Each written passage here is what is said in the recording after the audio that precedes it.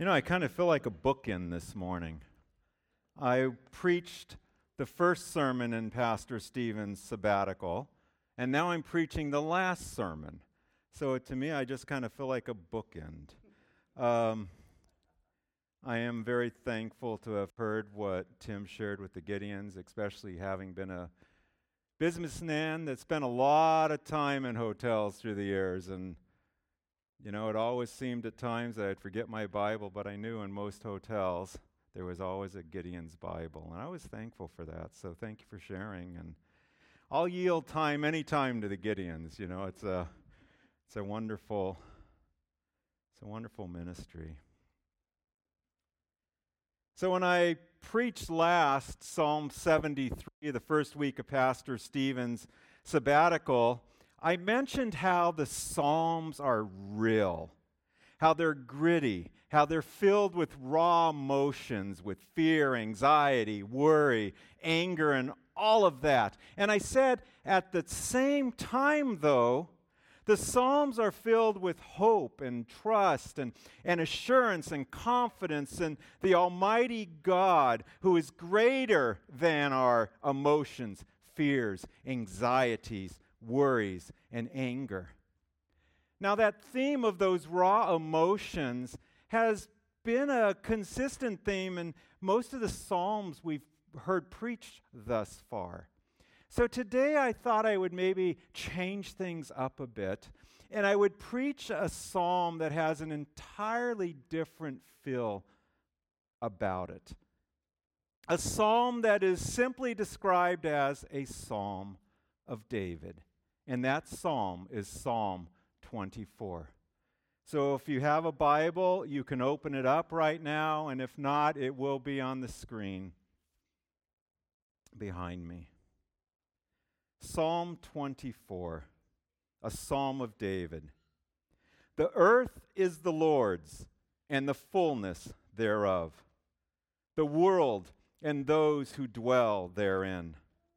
For he has founded it upon the seas and established it upon the rivers. I'm going to pause right there and point out something. Psalm 24 really begins with a very bold statement. The earth is the Lord's and the fullness thereof. I actually prefer the NIV translation that I originally learned that verse from in the 1980s, where it says, the earth is the Lord's and everything in it, the world and all who live in it. Everything belongs to the Lord, to Yahweh, to the one who says he is and always was, who calls himself I am. Everything belongs to I am. And if you notice, everyone belongs to the Lord, to Yahweh, to I am. Me, you, everything around us. Psalm 24 tells us belongs to the Lord, belongs to God. Bold, man, very bold claim for sure. But why does it all belong to God? That might be a question people are asking. But why does it belong all to God? Well, verse 2 answers that question. For the Lord God, has founded it upon the seas and established it upon the rivers. And some of us might be looking at that and just saying, hey, I understand that. Because the Bible itself, the Word of God itself, begins with a very bold statement that fits perfectly in with that verse 2. And that very bold statement that the Word of God begins with is, in the beginning, God created the heavens and the earth. People, I talk to them and I say, well, on faith, I said, you just got to believe 4 words to begin with. In the beginning, God. You start believing those 4 words, man, the Spirit will start moving in you. Bold statement. Now, I call these statements bold because they are really in-your-face statements. Statements that confront our worldview, that go toe-to-toe with what we say that we do or do not believe. And since I'm opening up this morning with bold statements, let me just offer a bold statement of my own. This is not in the Word of God, but it is my own bold statement this morning. Here we go. Whether or not you believe the bold statements of Scripture to be true or not to be true, they are still true. Did everybody catch my bold statement? Whether or not we believe the bold statements of Scripture to be true or not to be true, they are still true. You see, a person's belief or disbelief in the bold statements of the Word of God do not or does not validate or invalidate those truths. I mean, the Bible says, let God be true and every man a liar. What this book tells us is true. And it is a truth we need to hear. We heard Tim express that, a number of reasons we need to hear. It is the revelation of God. It is the revelation of what God wants us to know about Him. He wants us to know about ourselves, what He wants us to know about one another, and most importantly, what He wants us to know to have a relationship that we might be saved with Him and through Him. Now, because these truths are so bold, only those who have the Spirit of God dwelling in them can and will accept that opening of Psalm 24, that the earth is the Lord's and the fullness thereof. Now, I chose Psalm 24 this morning for a couple of selfish reasons, too. One reason is that it's really near and dear to my heart. Back in 2015, when I needed to buy a building for our business, Integrity Laser, my accountant, kind of at the last minute, the building was in closing and everything, and my accountant in the bank that was financing, they said, you know what you need to do? You need to start up another business. So you could buy the building inside of that business, and your first business can rent from that second business, and all of this stuff, and I was already under the stress of buying a building. Now I had to set up another, business to buy that building. So I needed a name quickly. So what did I choose? Anybody want to guess? Psalm 24:1 LLC. Man, he nailed that one. You know, when I had started Integrity Laser, I said it was Integrity Laser because I wanted in the name integrity to always remind me to have integrity in business. And now I chose Psalm 24:1 LLC, which I must tell you messes up state computers and bank computers, having a colon in the name. But that's something besides the point. But I chose that name because I always wanted to remember that I am a manager. The Bible might use the word steward. Not of what is my own, but what is God's. And I wanted to be reminded that the building and the fullness of the business therein belong to God. And secondly, I chose Psalm 24 to preach today because I was so blessed once. Marilyn and I were blessed to be able to be sitting in the Garden of Gethsemane at one point, looking across the Kidron Valley and looking up at the old city of Jerusalem with its wall and with its gates, with its doors in that wall. And I have this picture in my mind of looking up at that majestic city. So when I read Psalm 24, the psalm plays out of my mind. Now you might be asking, what do you mean by plays out? Well, in 2 Samuel chapter 6, there is an account of David and an entourage bringing the Ark of the Covenant to Jerusalem. It's the account where the ark comes in with such hoopla and worship that David's own wife that day scolds him because he's out there dancing with reckless abandon before the ark of God as it is coming into the gates of Jerusalem. Well, there's a common belief amongst biblical scholars that Psalm 24 was written by David as a kind of a script that day. As a script to be read, to kind of be acted out as the ark was coming into Jerusalem. So Psalm 24 is often called the Psalm of Ascension.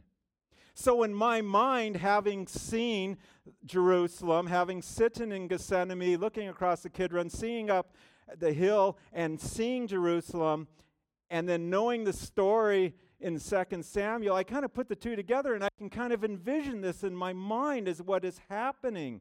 You know, verse 3, right?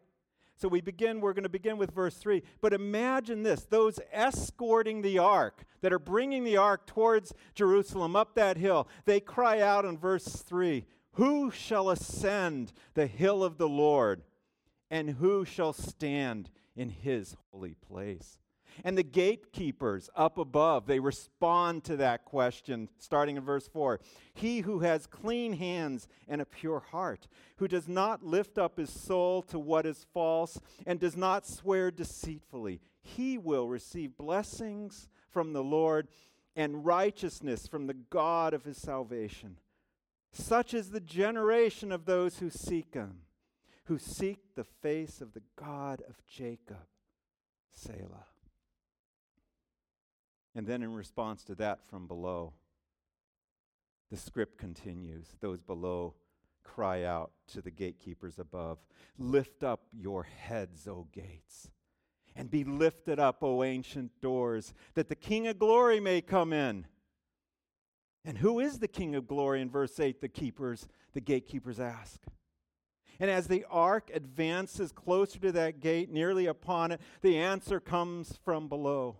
"The Lord, strong and mighty, the Lord, mighty in battle. So lift up your heads, O gates, and lift them up, O ancient doors, that the King of glory may come in." And then the gatekeepers above call down to the approaching ark and to the entourage with it. And the gatekeepers repeat their original question, "Who is the King of glory?" Then the answer is given, "The Lord of hosts. He is the King of glory." Selah. So there's the script kind of as David had laid it out. The gates are then open, the Ark of the Covenant is carried through and placed in the tent of worship David has prepared for it. Now looking at Psalm 24 from the perspective of David's script to bring the Ark of the Covenant to Jerusalem is all well and good. That's what it was probably originally intended for. But you know what? There's a thing about Psalms.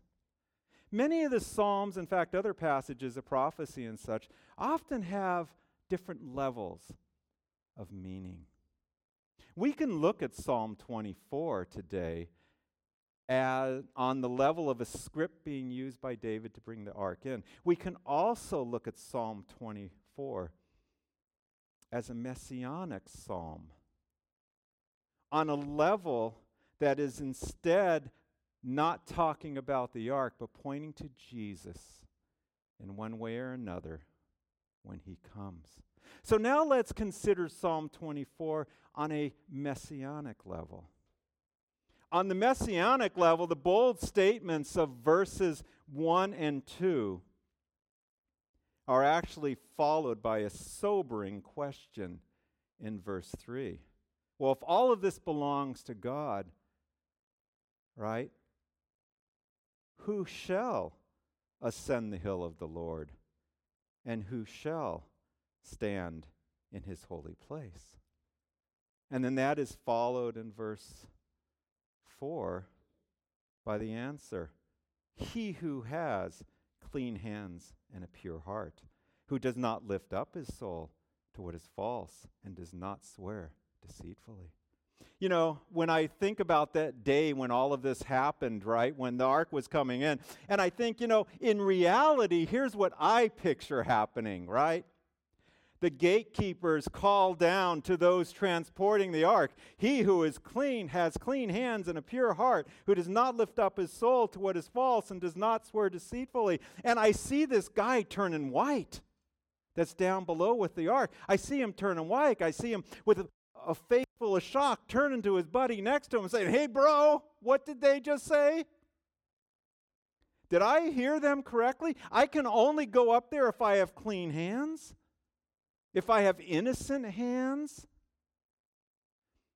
if I've never given myself, my heart to anything false or any ungodly affections. I can only go up there, I can only ascend that hill if I've never lied." I'm supposed to go up there? Dude, I'm in trouble if I go up there. I mean, remember those guys that God smote because of their sin? Count me out. I'm not going any further. I'm not qualified to ascend. And then I imagine similar cries emerging from the group of people down below. "Yeah, me too. I can't risk going up there. I got a wife and kids.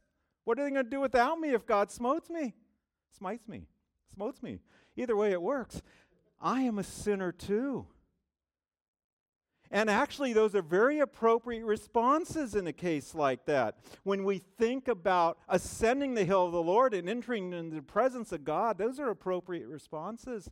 I mean, imagine the different places in Scripture where people see the face of God, like in Isaiah 6. And Isaiah writes this, "I saw the Lord sitting upon a throne, high and lifted up, and the train of his robe filled the temple. Above him stood the seraphim. Each had 6 wings. With 2 he covered his face, and with 2 he covered his feet, and with 2 he flew. And another called to another and said, 'Holy, holy, holy is the Lord of hosts, and the whole earth is full of his glory.' And the foundations and the thresholds shook at the voice of him who called, and the house was filled with smoke.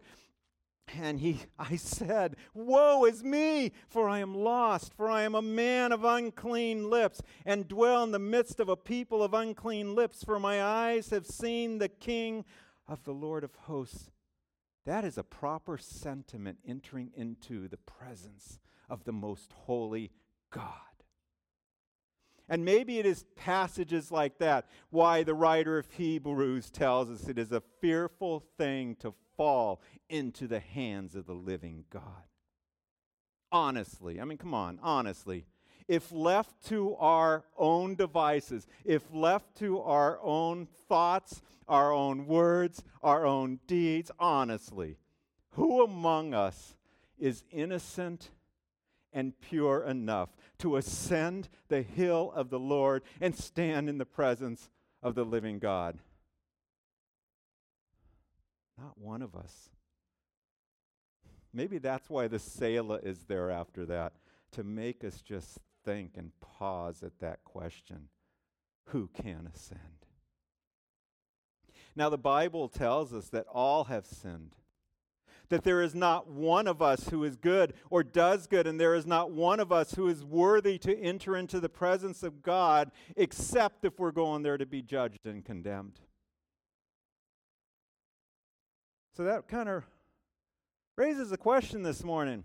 So if not a single person is able to ascend the hill of the Lord and stand in the holy presence of God, then how does a generation of people, that generation of people found in verses 5 and 6, play into the equation?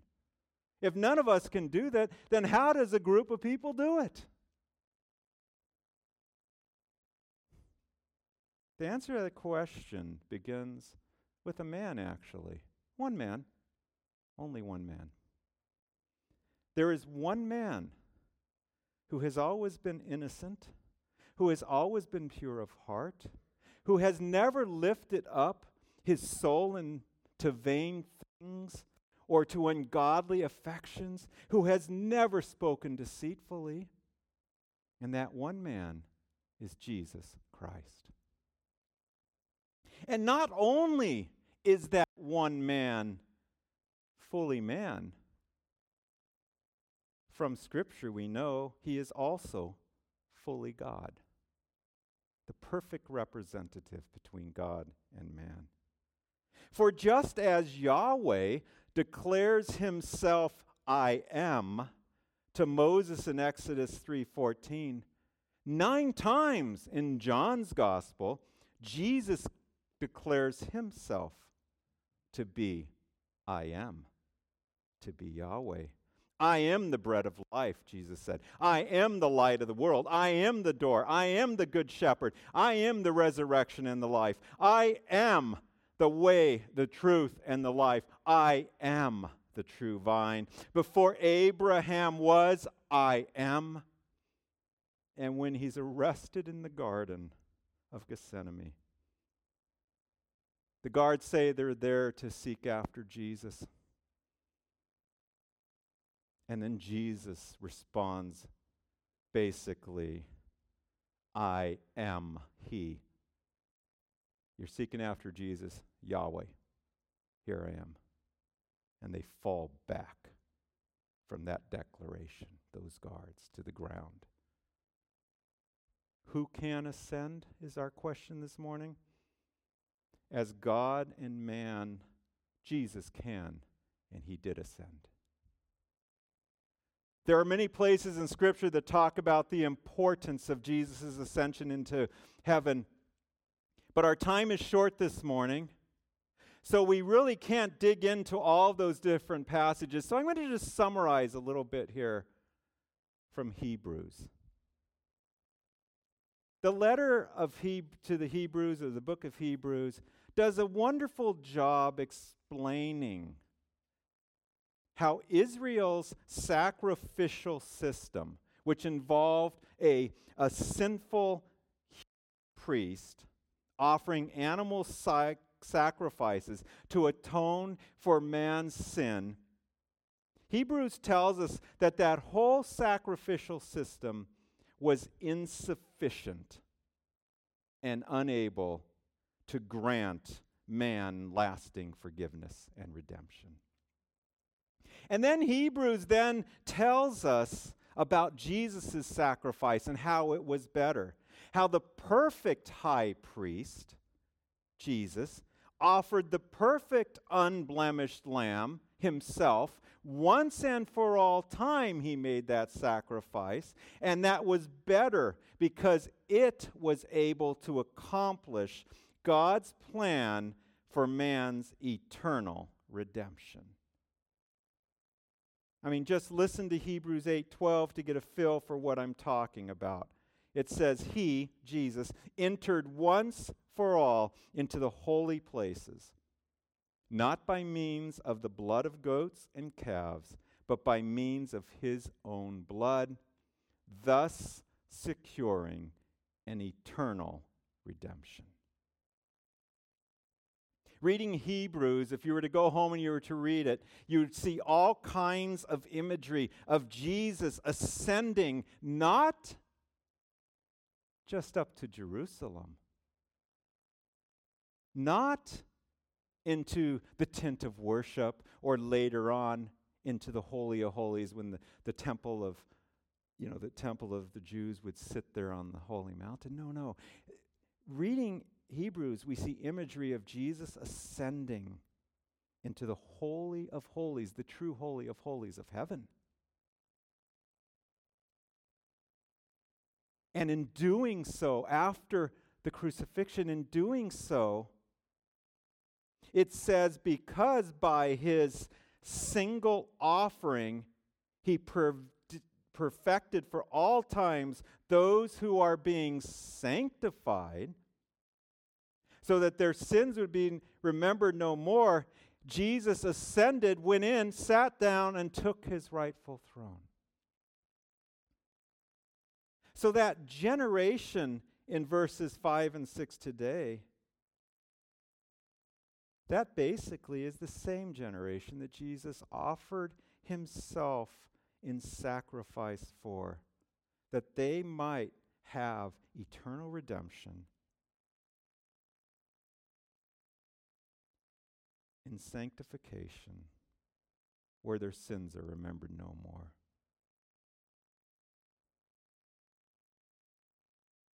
So I kind of like reading Psalm 24 at times with that whole dialogue in the book of Hebrews in mind. Because I envision something totally different altogether than David bringing the ark into Jerusalem. If we read Psalm 24 from a truly messianic perspective, then that question is a question of heaven. The question of God in the Holy Holies. The question of all that is good in heaven, saying, as they see one approaching, who is it that ascends the hill of the Lord? In other words, who's coming to heaven? Who is that coming up? And then we hear Jesus' response as he approaches. He who has clean hands and a pure heart, who does not lift up his soul to what is false and does not swear deceitfully. And then Jesus boldly says, so lift up your heads, O gates, and be lifted up, O ancient doors, that the King of glory may come in. But heaven's a bit confused here. Looking down, they see a man approaching, and no man is clean enough to enter into heaven. So the question goes out. Who is this King of glory? Jesus replies, the Lord, strong and mighty. The Lord, mighty in battle. Lift up your heads, O gates, and lift them up, O ancient doors, that the King of glory may come in, is the command that Jesus makes. And heaven, still a bit confused, demands to know who is commanding entrance into heaven. Who is this King of glory? Is asked again, and Jesus speaks his final word. The Lord of hosts is the King of glory. I am. Kind of like a mic drop at that point. The exchange is finished. That is the final word. Jesus, the King of glory, has ascended to the throne room of God. Heaven's gates at that moment are burst off of their hinges. That's what this lifting up the head sort of thing is a picture of. It's like the gates coming completely off their hinges. And the veil separating man from God is torn asunder. And Jesus, the perfect God-man, enters the Holy of Holies in heaven, the very place of God, and he takes his seat upon his eternal throne, evermore to sit as the perfect representative in heaven between God and man, the one and the only mediator between God and man. And 1 Timothy 2 tells us that. For there is one God, and there is one mediator between God and man, the man, Christ Jesus. I'll tell you what, reading Psalm 24 from more of a messianic perspective is a real scene, and what a drama, and it beats any script David has written. Because it gives us the true meaning and the true significance of the one who truly could ascend and make a way for others to ascend. So as I wrap up our message this morning, there's one more point I want to make. So after the book of Hebrews explains all of this about Jesus' sacrifice on the cross being sufficient, once and for all sufficient, for the forgiveness of our sins and for securing our eternal redemption, at the end of chapter 10, The writer of Hebrews, in the book of Hebrews, makes an invitation of sorts to us, and he invites us. So, starting at 19, I'm going to read 19 through 23, but I'm going to abbreviate it a little. It goes like this invitation, therefore. Because of all this that has happened, with Jesus ascending to heaven, with Jesus being the perfect sacrifice, with Jesus being the sufficiency of redemption, his sacrifice, all that, therefore, since we, who's we? You and I, who have put our faith in Christ, since we have confidence to enter the holy places. Jesus has made a way for us to enter the holy places, since we have confidence to enter the holy places by the blood of Jesus, by the new and living way that he opened for us, and since we have a great priest. Here's the invitation. Verse 22 of chapter 10 of Hebrews, let us draw near. Let us draw near to that God, that thrice holy God. Because of the blood of Christ, let us draw near with a true heart in full assurance of faith. We can be assured of faith that we are allowed to draw near to that thrice holy, holy, holy God because Jesus has ascended, because Jesus stands in the presence of that God, and because in Christ we are accepted into that presence. We can draw near with a true heart of full assurance of faith, and let us hold fast the confession of our hope without wavering, for he who promised is faithful. My brothers and sisters, our salvation is not in our hands. It is in the hands of the one who has ascended, the one who is faithful, the one who has promised. Because of what Jesus did. Not because of our own good works, not because of our own good thoughts, but because of what Jesus did, we are invited to ascend and enter into the very presence of the God of heaven without the fear of condemnation, but instead with expectation of eternal blessings. And all just because of what Jesus has done on our behalf. Oh, wow. So how do we respond to Psalm 24 this morning? Well, if we're a believer, if we have turned from our sins, and if we have repented and placed our faith in Christ Jesus alone for our salvation, then let us just do what we just heard. Let us hold fast the confession of our hope without wavering. And remember that he who promised it to us is faithful. Every time we think we've somehow lost our place in heaven, our place before God, let us remember it's not us. It is Christ's work that guarantees that place, and he is faithful to hold it for us. Let us continue to live a life of repentance and faith, drawing closer each day to that one who is faithful and true. And if perhaps you're hearing my voice in this room or online, and if you know in your heart that you're still clinging to the false hope that you're a good person and deserve a place in heaven because of your goodness, if you're still clinging to that false hope, and if you're clinging to that hope that, hey, I'm a good person, I'm better than the guy next door, the girl over there, if you have heard this message today and if the Spirit is speaking to your heart, then you know what? Let's start believing. You can start believing right now the bold truths of God's word and of his gospel. And admit to this almighty God that yes, you are a sinner in need of a Savior.